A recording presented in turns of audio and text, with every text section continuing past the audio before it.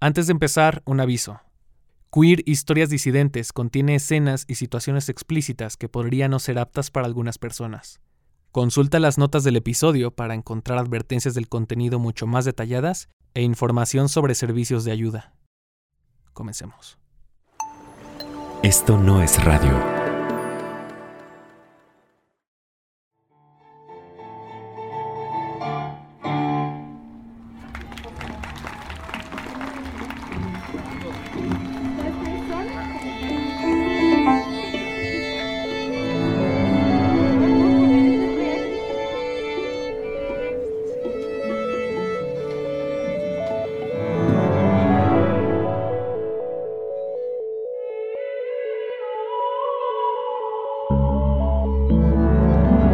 Cuando canto ópera es otra cosa.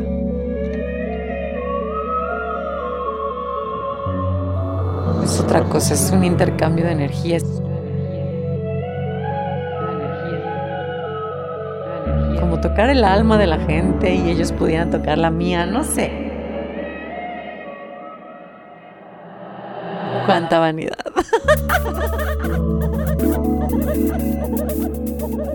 La voz es eso, no lo puedes tocar. No está aquí.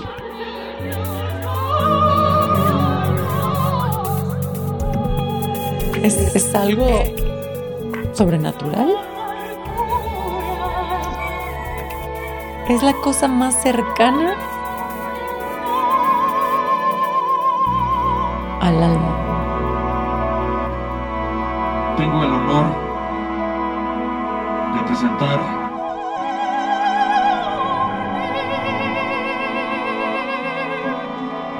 a Morganna Love.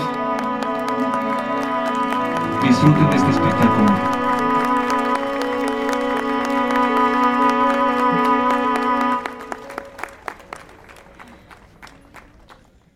Granada, tierra soñada por mí,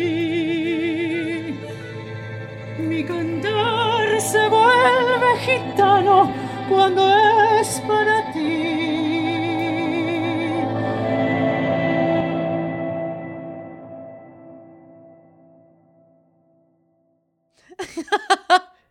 Empecé a cantar a los 4 años.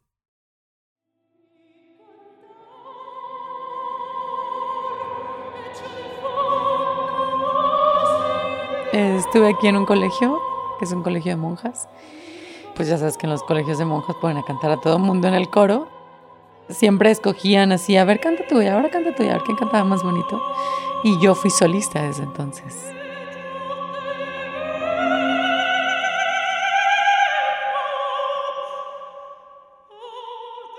Tenía como 8 años, más o menos.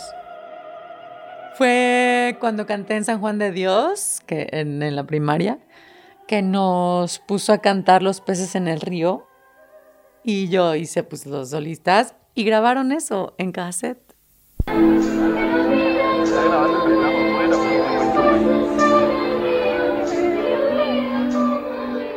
Era un audiocassette de los 80s, tal cual. Y no me acuerdo si grabaron mis papás o grabó la maestra, pero ahí me escuché cantar y me gustó mucho.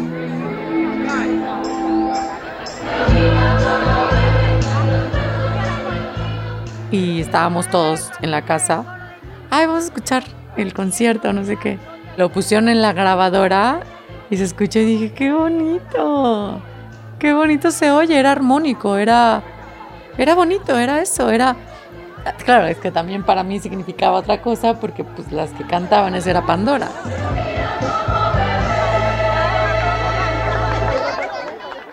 Tal vez era un... puedo hacerlo como ellas.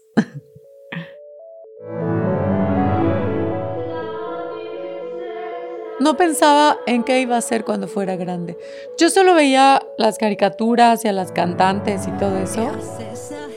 Veía, por ejemplo, a Thalía, veía a Flans, a Pandora, que en ese entonces estaban muy de moda. Y yo decía, ay, yo soy ella. yo soy esa. Y había una caricatura que se llamaba Jem y The Holograms. Jem es una cantante que tiene el pelo rosa y tiene el poder de transformarse, porque en el día es una filántropa que tiene una casa hogar para niñas, y cuando se transforma con unos aretes mágicos es la cantante, está la diva, ¿no? Y eso me gustaba mucho. Yo decía, yo soy ellas.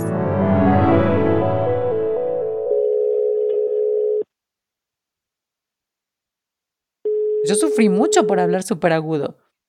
Todo el tiempo me pasaba. Cuando yo contestaba el teléfono, era de, hola Mari. Hola Mari. Mi mamá se llama María.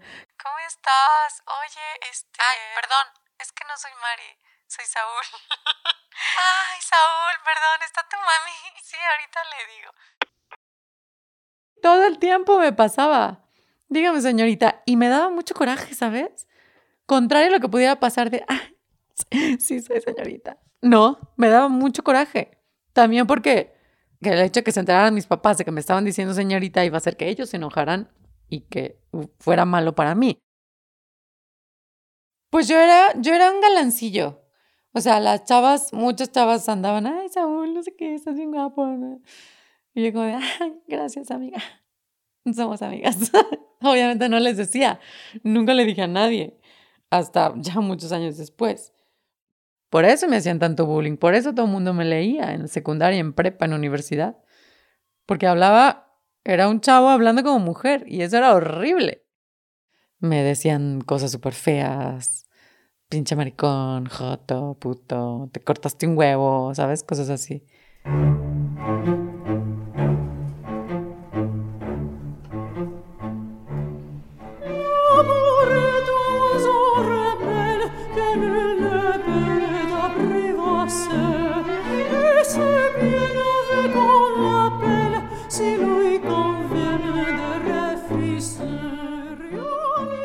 Bienvenida, bienvenido y bienvenide a Queer, Historias Disidentes. Yo soy Eric Yáñez.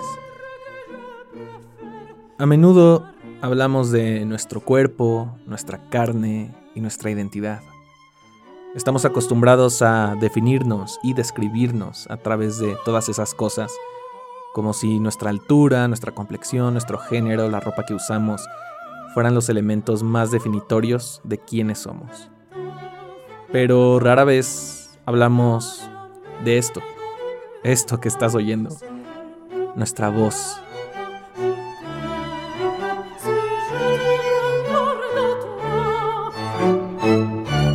Nuestra voz nos juega trucos. Aunque no seamos conscientes de ello, todo el tiempo nos están leyendo y estamos leyendo a otras personas por cómo se escucha su voz, por su forma de hablar. Y eso es riesgoso, si lo piensas. Es decir, ¿cómo es que algo tan etéreo y tan abstracto puede ser tan importante? ¿Cómo puede definirnos el sonido que salen de nuestras cuerdas vocales? Cuando estaba preparando la segunda temporada de Queer, me dije, este tema está súper intenso. Y hay tanto que quiero decir, que por eso, este es el primer episodio de una serie, una mini temporada dentro de la temporada dedicada a la voz, a las voces queer.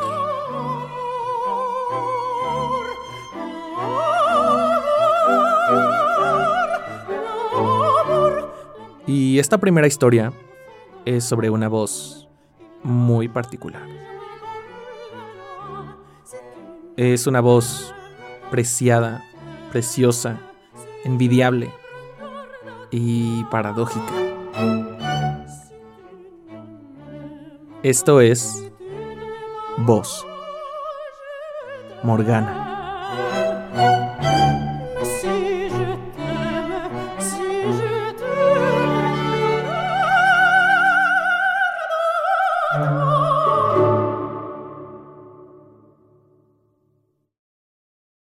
Pero la voz era, porque además intentaba no ser tan amanerado, ¿sabes? En esa época, pero pues con la voz aguda no me salía mucho. Entonces Sí, la voz, o sea, la voz me delataba totalmente.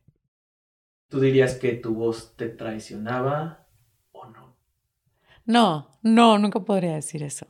Simplemente era mi voz. En todo caso, la que traicionó la voz fui yo por no haberla dejado cambiar.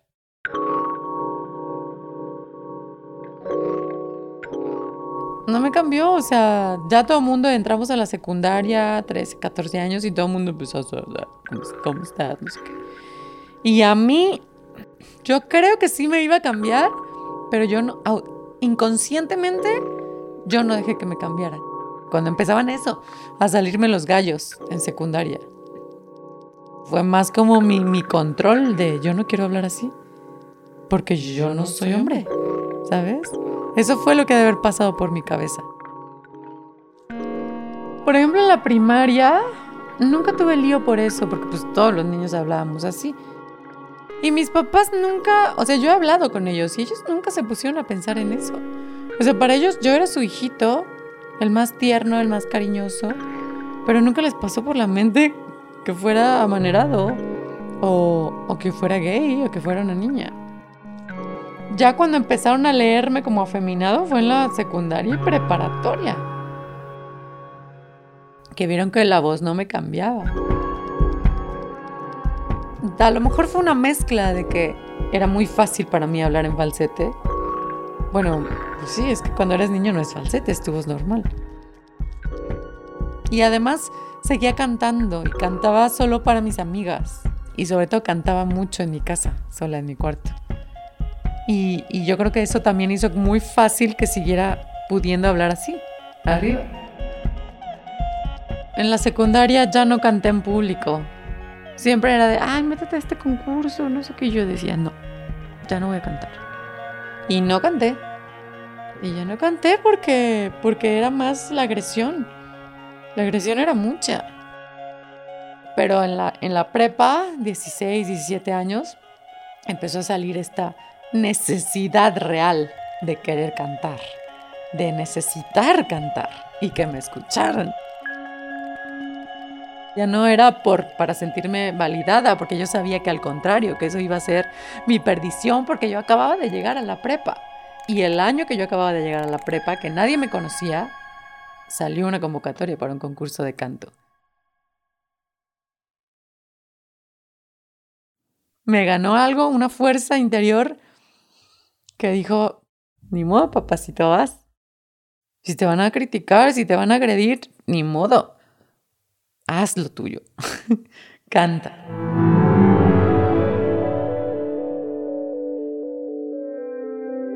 No sé si es destino. Es que no le encuentro otra explicación porque yo de verdad no quería. Me tocó primero abrir el concurso.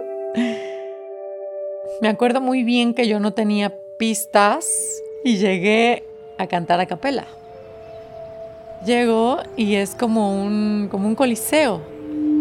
Yo me paro enfrente y estaba lleno de adolescentes, las gradas, de maestros. Pues me paro, me dan el micrófono. Primer participante, Saúl Martínez Bautista. Primero A.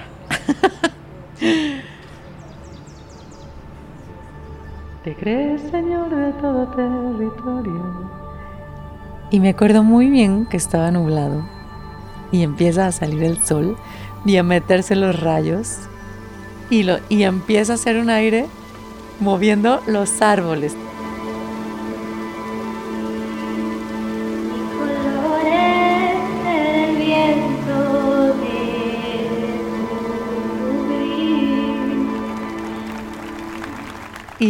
Y termino, escuchaste aullar los lobos a la luna y todo el mundo en lágrimas.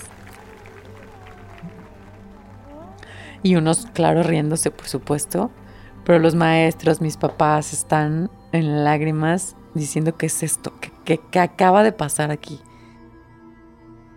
Fue impresionante, gané el segundo lugar y ese fue mi regreso a cantar.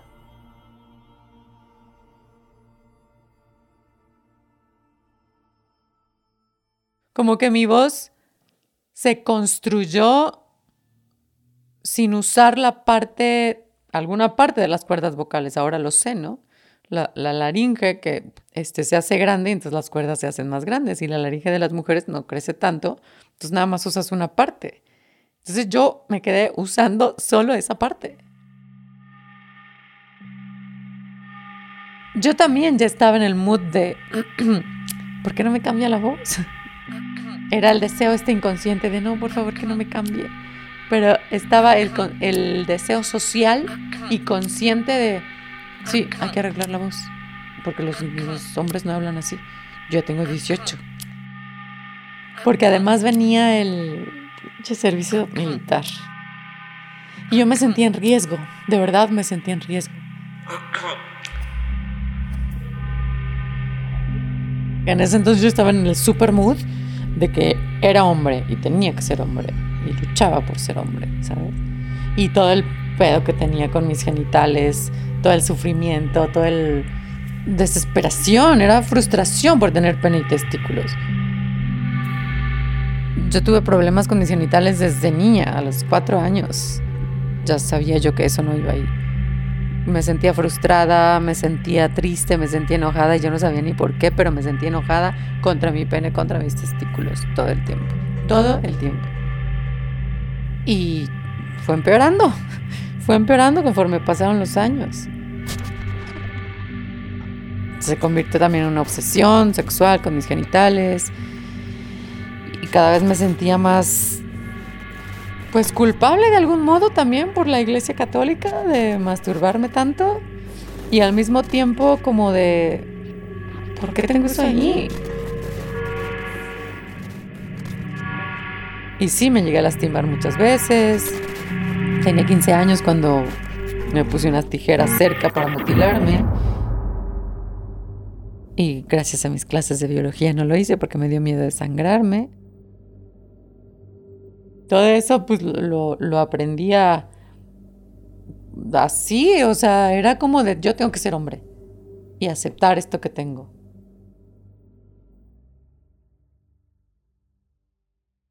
Mi papá siempre ha amado a sus hijos, aunque no, pues nadie nace sabiendo ser padre, ¿no? No sabía cómo. Y la manera en la que él pensó que podía ayudarme a cambiar la voz, a ser un hombre, ¿sabes? Fue llevándome con una maestra de canto. Esta señora para la que él trabajaba en carpintería y escultura de muebles, era maestra de canto. Entonces me empezó a llevar con ella y me dijo, ¿quieres que hagamos algo con tu voz? ¿Quieres cantar? ¿Quieres tomar clases? Y yo, sí, claro.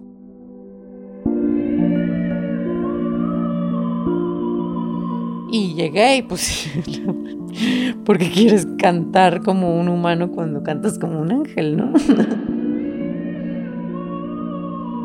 Pues sigue cantando así. Te voy a desarrollar el don que tienes.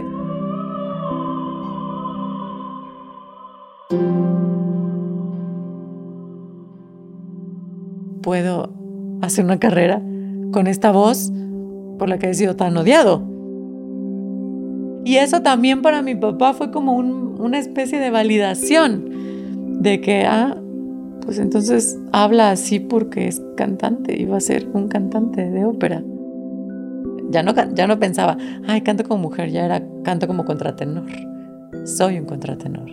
Voy a ser el contratenor que México esperaba. Entonces, hago una nota grave con esta posición.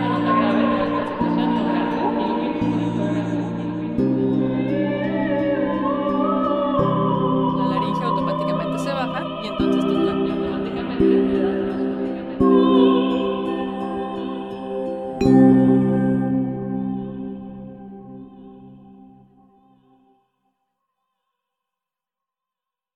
Tal cual llegó la decisión de ella, ¿dónde te vas a ir a estudiar, mis papás, no?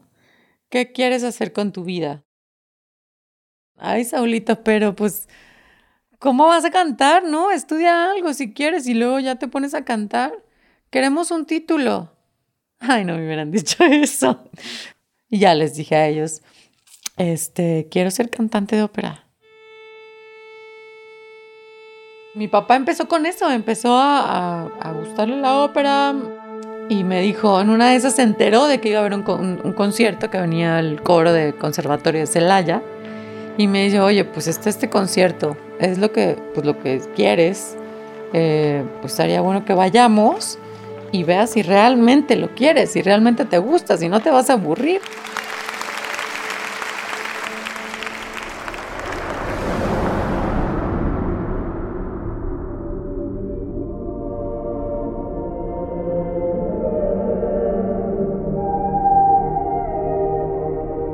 Empecé a escucharlos cantar y se me enchinó la piel. Yo estaba escuchando eso que yo pensaba que era un coro de ángeles.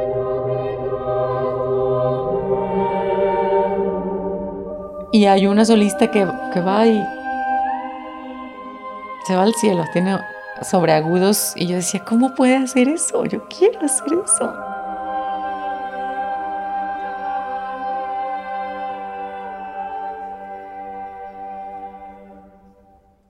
Es increíble lo que estoy sintiendo. Yo quiero hacer sentir eso a la gente que me escuche cantar.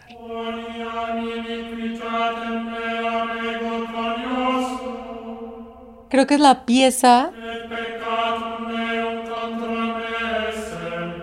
que me trajo a donde estoy.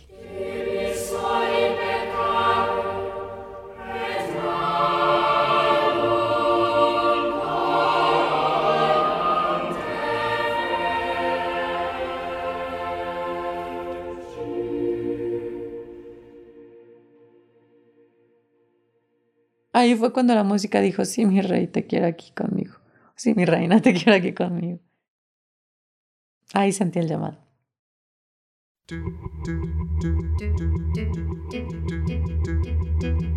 Yo empecé a estudiar en la Escuela de Música de la Universidad de Guanajuato. Hice el examen de admisión y todo el mundo se quedó sorprendidísimo y sí, es el contratenor que México esperaba, ¿no? En uno de esos días, una de mis mejores amigas que conocí ahí en el conservatorio, Fabiola Venegas, una soprano maravillosa, me dijo, oye, creo que me voy a ir a México a estudiar. Dicen que hay una maestra buenísima que hace sopranos espectaculares. Se llama Morganna Love. Se fue un año ella antes y en una de esas, porque seguimos hablando mucho, y me dijo, tienes que irte con ella. Perdón, Guanajuato, yo me tengo que ir a Ciudad de México. Y mis papás llorando en el autobús, yo también, fue un drama, pero me fui a Ciudad de México. Y fue muy lindo.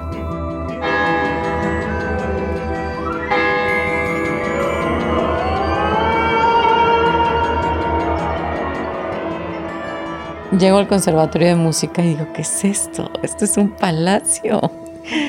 Un palacio de música. Son voces privilegiadas. Y me presentaron a la maestra Suti y me vocalizó. Dije, Eugenia Suti es la mejor maestra del mundo. Y ella dijo, eres el mejor contratenor del mundo.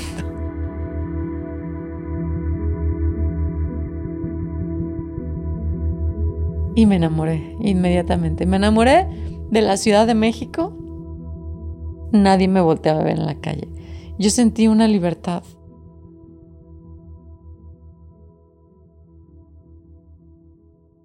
Ya había encontrado el lugar donde quería estar profesionalmente.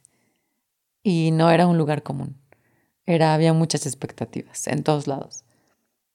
De mi parte, de parte de mis papás también por todo lo que les habían dicho, mis maestros, yo misma. Cuando llegué a vivir con mi amiga Fabiola y me fui con mi amigo Jorge. Y mi papá me mandaba lana para pagar la renta con Fabiola. Y yo dije, güey, o sea, mi papá no va a poder con mis 7 años de universidad. Y hablé con ellos y me dijeron, híjole, pues es que ya no tenemos tanto dinero. Y pues yo les dije, no te preocupes, yo a ver cómo le hago. Y empezaba ya a cantar en una orquestita, Videns Dominus, pero no siempre ganaba dinero. Le dije a mi amigo, ¿sabes qué? Ahorita vengo. voy a cantar, porque no tengo lana para pagar la renta. Y me salí, y me acuerdo que me salí con una sudadera enorme que yo tenía, enorme, que tiene hasta gorrito y todo. Y yo iba con un terror, con un miedo de lo que fueran a decir de mi voz. Y la única manera y solución que yo encontré fue poniéndome el gorro y que la gente no supiera si era hombre o mujer. Y entonces pues empecé a cantar el Ave María y cosas que yo había aprendido ya, la ópera, y la gente se quedaba así, ¿por qué no está cantando ópera?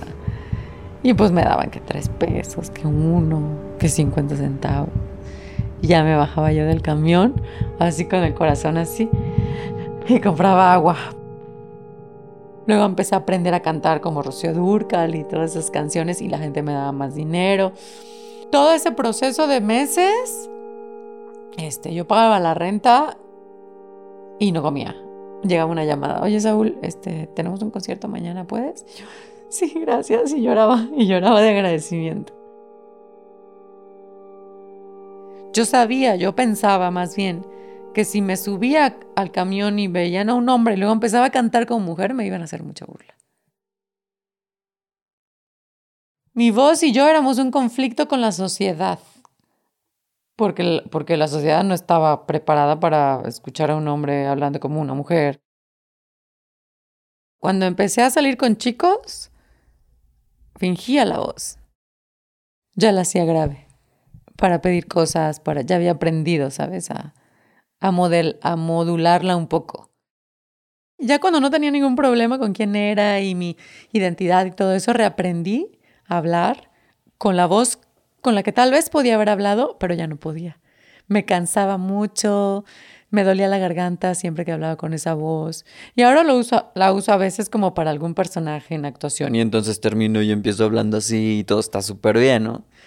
Pero es rarísimo para mí y es cansado.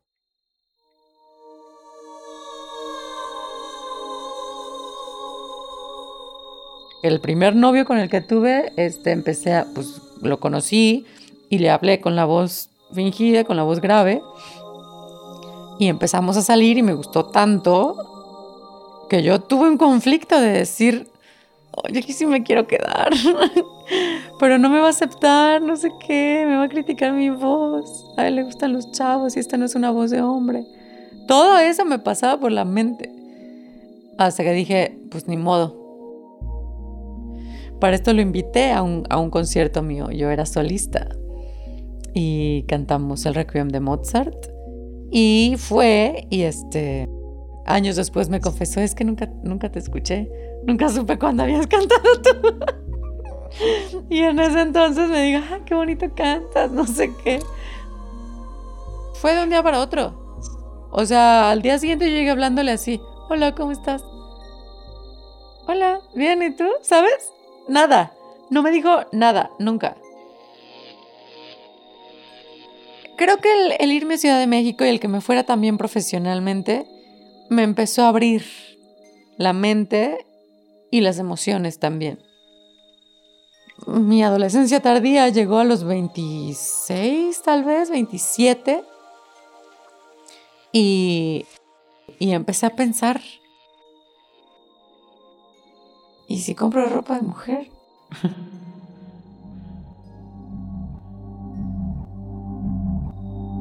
Empezaba así a caminar por las tiendas y ya empezaba a ganar dinero, porque estaba en la compañía de ópera, y ya veía yo las cosas que sí me gustaban a mí.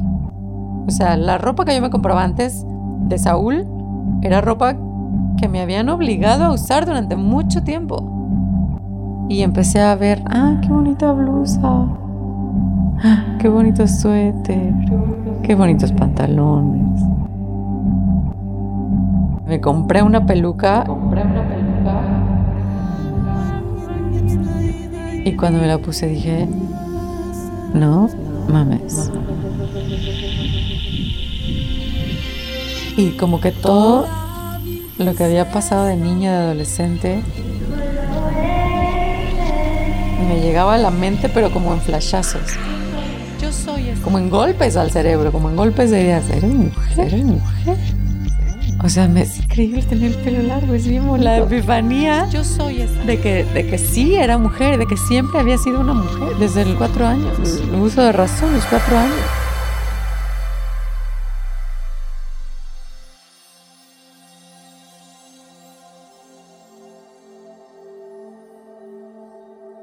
Tenía que luchar por esa mujer.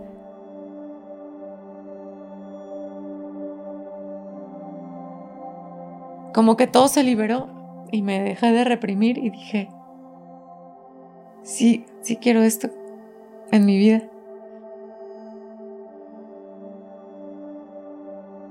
Hasta que una vez dije, voy a hacer esto bien y les voy a presentar a mis amigos, y en un cumpleaños donde fuimos a un karaoke, les dije a mis amigos, quiero que conozcan a alguien. Y llegué vestida de mujer. Y todo el mundo, no manches, te ves súper bien. Y me subí a cantar y pues obviamente, como siempre me cantaba como mujer, la gente no se dio cuenta. Hubo gente que se dio cuenta, hubo otra gente que, nada, que tú cantas a chava, no sé qué, ¿sabes? Y ahí me di cuenta que yo quería ser una mujer cantante. Y ahí entendí que esa niñita de las Jamie de Hologram se acababa de subir al escenario. Y ya era ella.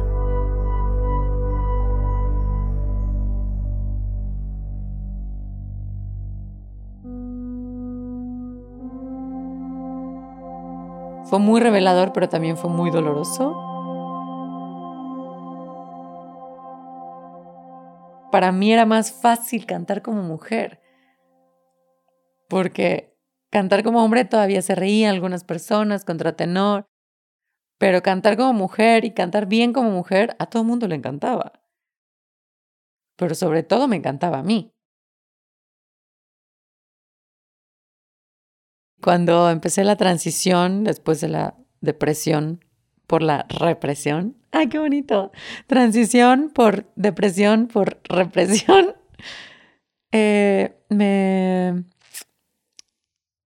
Pues yo sabía que yo estaba bien, pero tenía mucho miedo de cómo iba a ser mi vida profesional y personal con mi familia. Y ese miedo se me quitó cuando le dije al director de ópera y me dijo, no tengo ningún problema, sigue cantando con la misma calidad, a mí no me importa lo que hagas con tu vida sexual. ¿Tenías miedo de que las hormonas hicieran algún cambio con tu voz? No, nunca tuve miedo de eso. En la cirugía sí. Sí, en la orquiectomía, porque pues sabemos perfectamente que los testículos, bueno, las gónadas, influyen, ¿no? Influyen mucho en la cuestión vocal. Me hice esa cirugía. Y bueno, el doctor no me dijo nada, solo accedió a hacer la cirugía y yo, no, la verdad no tenía miedo. Como que yo estaba muy segura ya de mi voz y de cómo llevarla y traerla y hacerla, y, ¿sabes? A los 32 vino mi cirugía de reasignación sexual y empecé como a tener otra vida, a adaptarme a un nuevo cuerpo, a unas nuevas sensaciones. Vamos a ese momento, te vas a Bangkok. Sí. Tienes 2 objetivos de ir a Bangkok. Uno es participar en el concurso, ¿cómo se llama? Miss International Queen.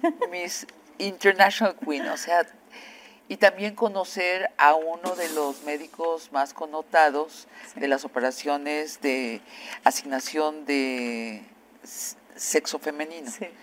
Cuenta primero, ¿cómo te va en el concurso de belleza? Mal, porque no gané. Ajá. Yo iba por los $10,000, o sea, representé a México en el concurso, pero pues era el dinero de mi cirugía, entonces... Costaba 10,000, exactamente.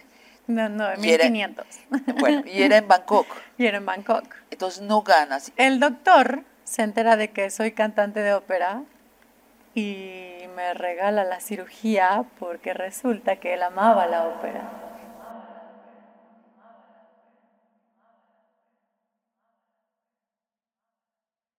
El doctor Precha es un cirujano tailandés que es el pionero en las cirugías de reasignación sexual en todo el mundo. Para mí es un ángel porque él empezó a hacer cirugías para dejar de cuestionar a la gente por qué las personas trans no podemos ser felices. Lo que me realizó él y su equipo de expertos fue una vaginoplastia. Convertir pene y testículos en labios mayores, labios menores, clítoris y vagina. O sea, en vulva, pues.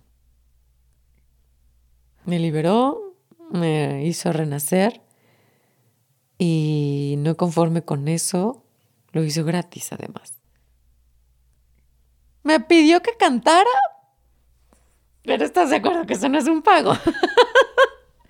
Para una cirugía de 200,000 pesos. O sea, no, puta, pues voy a cobrar $10,000 en adelante por cada uno de mis conciertos, ¿no? Ya casi llegó, pero todavía no. No, voy a la mitad apenas. Yo podría cantar para él toda la vida, si es lo que él quisiera.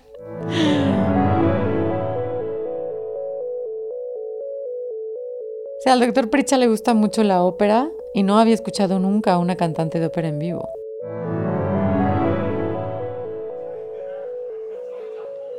Después de 2 semanas de estar en Tailandia, el doctor Pritcha ofreció una cena y me pidió que cantara para sus invitados. Y yo solo me podía preguntar si iba a poder cantar después de una cirugía de reasignación sexual por el apoyo, ¿no? Los músculos ya habían sido tocados, etc.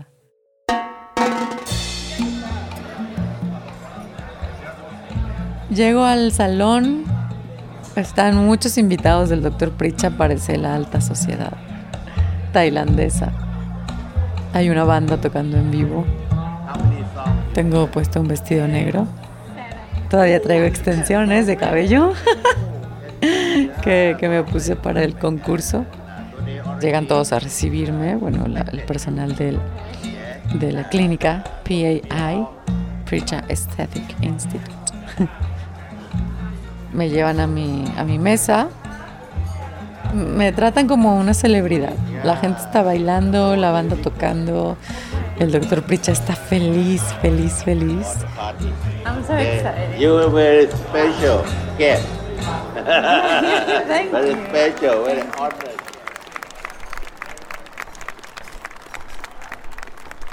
Camino súper lento porque me duele la entrepierna, pero estoy feliz.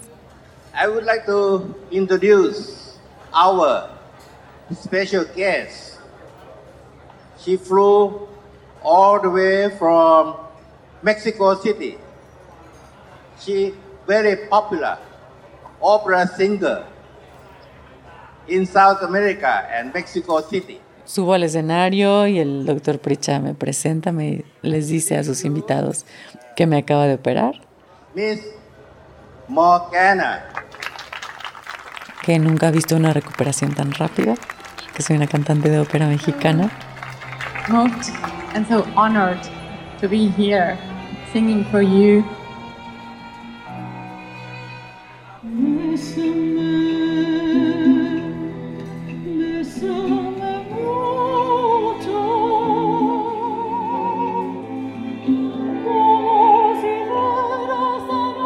Empiezo a cantar con las pistas que llevo y la gente está como que nunca habían escuchado a nadie cantar así.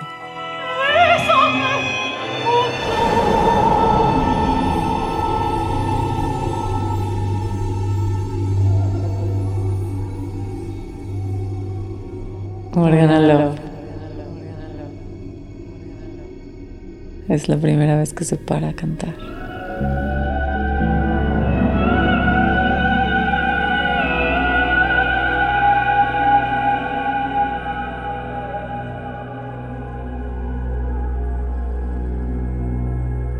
Es un intercambio de energías, tocar el alma de la gente y ellos pudieran tocar la mía, no sé.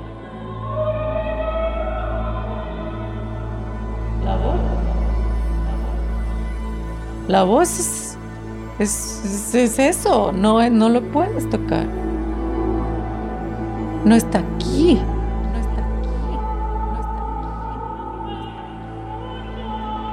Es algo sobrenatural.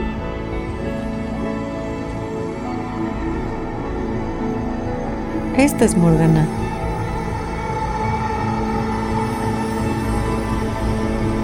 Y ha estado desde que nací.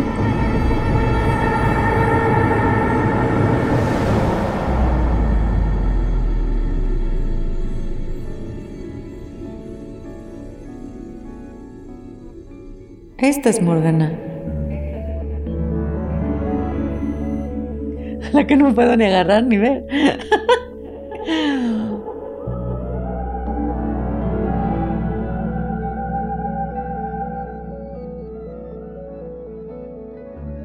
Claro, es que yo había visto a Saúl y a Morganna. Claro, el alma es una sola, etcétera, etcétera. Pero yo no tenía nada de Morganna en Saúl. ¿Sabes? No lo había pensado así. Y claro que sí, ahí estaba Morganna desde que nació. En la voz. Es la cosa más cercana al alma. Porque no la puedes tocar. Porque está dentro de ti. Porque es lo que ocupa este cuerpo. El alma, el espíritu. La voz es lo más parecido. ¡Qué fuerte! Voy a llorar.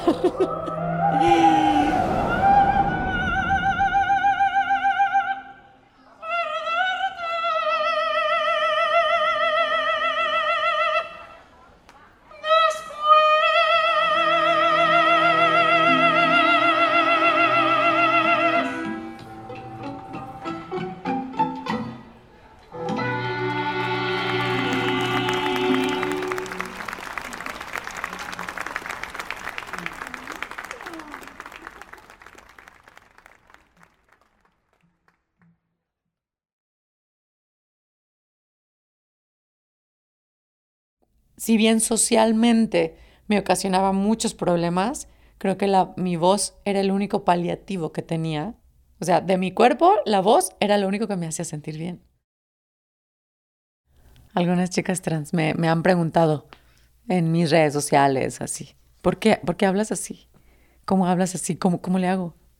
Chicas que tienen voz grave y quieren hacerla un poco más aguda. ¿Tú qué les dices? Pues eso, que no sé. Que no sé cómo. Que no, y es que no sé de verdad. O sea que les digo, a ver, habla como falsete. Alguna vez di un taller de feminización vocal, ya hace muchos años. Y ¿Chicas trans? ajá, para mujeres trans en Casa Rochelle. Y las chicas entendieron y aprendieron a usar su voz, pero más que taller de feminización era eso, era empoderamiento a través de la voz. Yo ahora creo profundamente que hay que trabajar mucho a nivel psicológico para que aprendas a que te guste tu voz.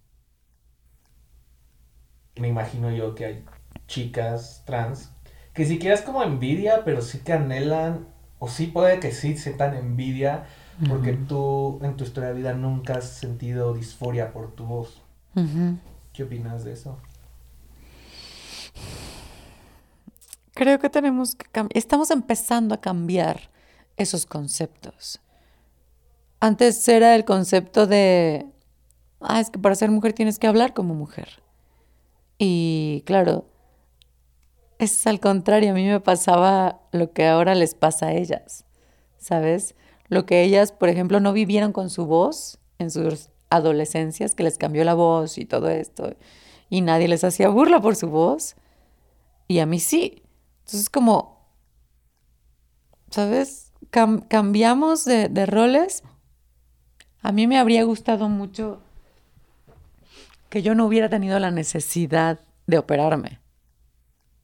Creo que hace falta mucha conciencia de que si algo no te incomoda tanto,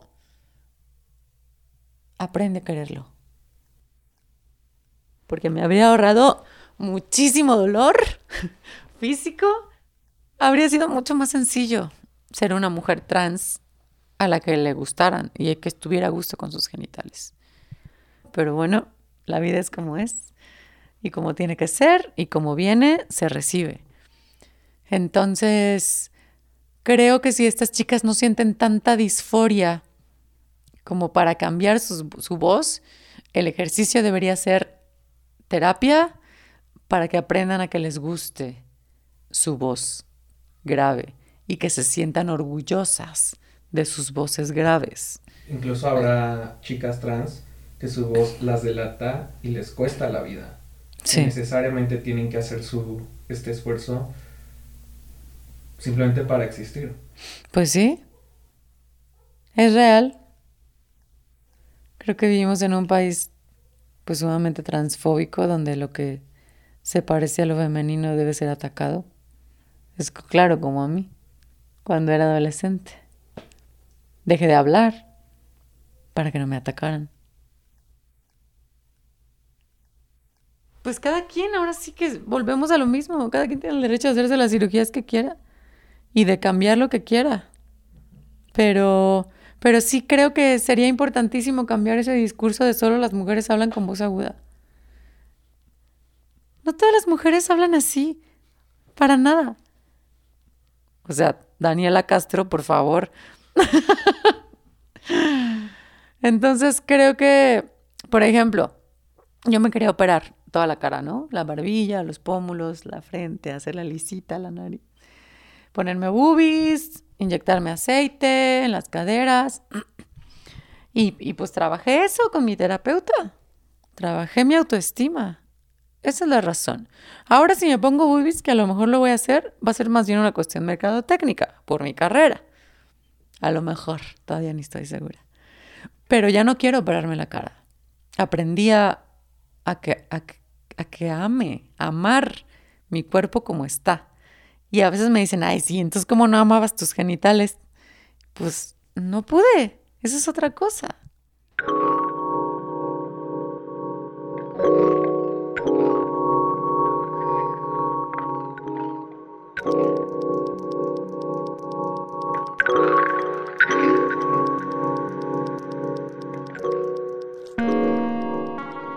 ¿Cuál es la nota más baja que alcanzas?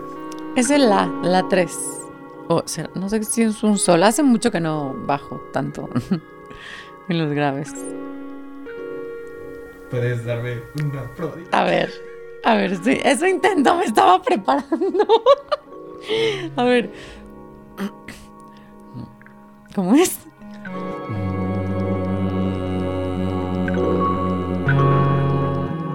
¿Ves? Ya se me va. Eso es lo más grave que puedo. Pero abierto podré. Eso es lo más grave. Lo más agudo. No, ahorita no puedo porque no he vocalizado. Ah, bueno, está. A ver, en whistle. La perrita no. Mira, ahorita suena como un perro chillando. De hecho, la que me enseñó a hacer eso fue Mini. Mira, ya te estaba hablando ahí. Ya, sí. Ya escuchó. Ya escuchó, de hecho. ¿Ah, sí? ¿Hablas así con ella? Ella canta. ¿Así? Mini canta. Wow. Sí, cuando hago eso.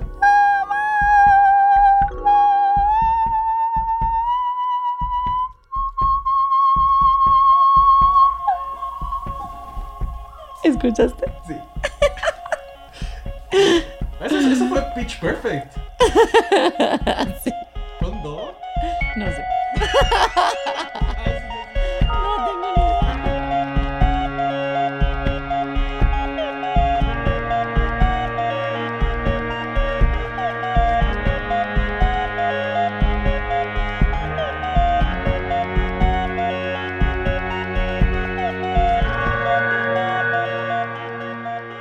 Morganna Love. Hoy en día está súper triunfando con un montón de proyectos. Hace poquito actuó para HBO en la serie La muchacha que limpia.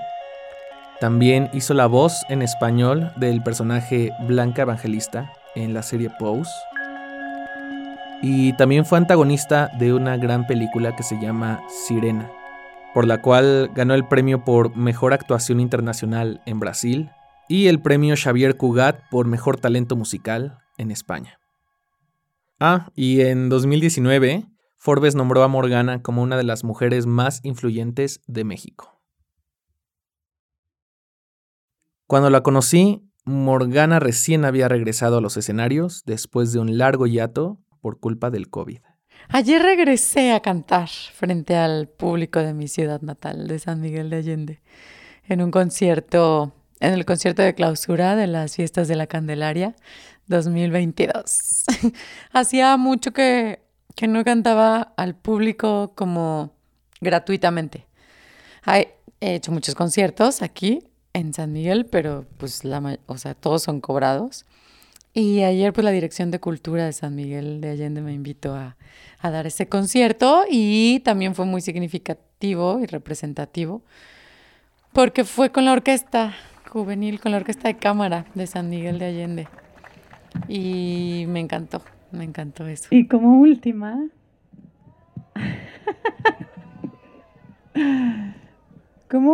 vamos a cantar todos. Creo que sin importar la voz que te haya tocado, vale la pena aprender a amarla.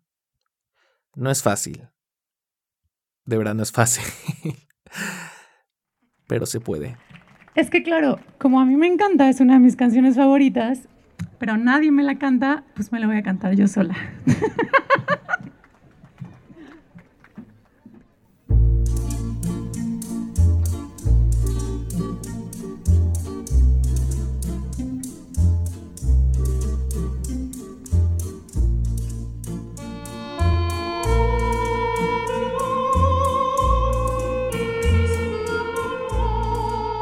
Mil gracias a Morganna por contarnos su historia. Esta historia fue producida por mí, Eric Yáñez.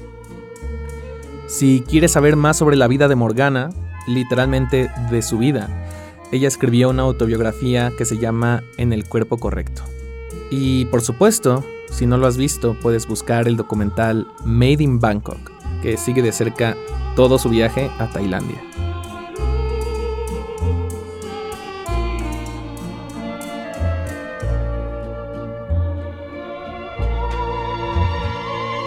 Este episodio contiene audios de ese documental, Made in Bangkok, dirigido por Flavio Florencio. Y también usamos un cachito de una entrevista realizada por Sabina Berman para ADN Opinión. La música fue obtenida en Audio Socket y del soundtrack de El baile de los 41, del director David Pablos. La productora asociada de Queer es Elisa Ayala. No olvides seguirnos en @queerpodcast en Twitter e Instagram, de dejarnos alguna reseña, manito arriba, un comentario, lo que sea que exista en donde nos estés escuchando. Y también sigue a nuestra casa productora, que es @estonoesradio, o visita estonoesradio.mx para descubrir más podcasts como este. Nos escuchamos en 15 días.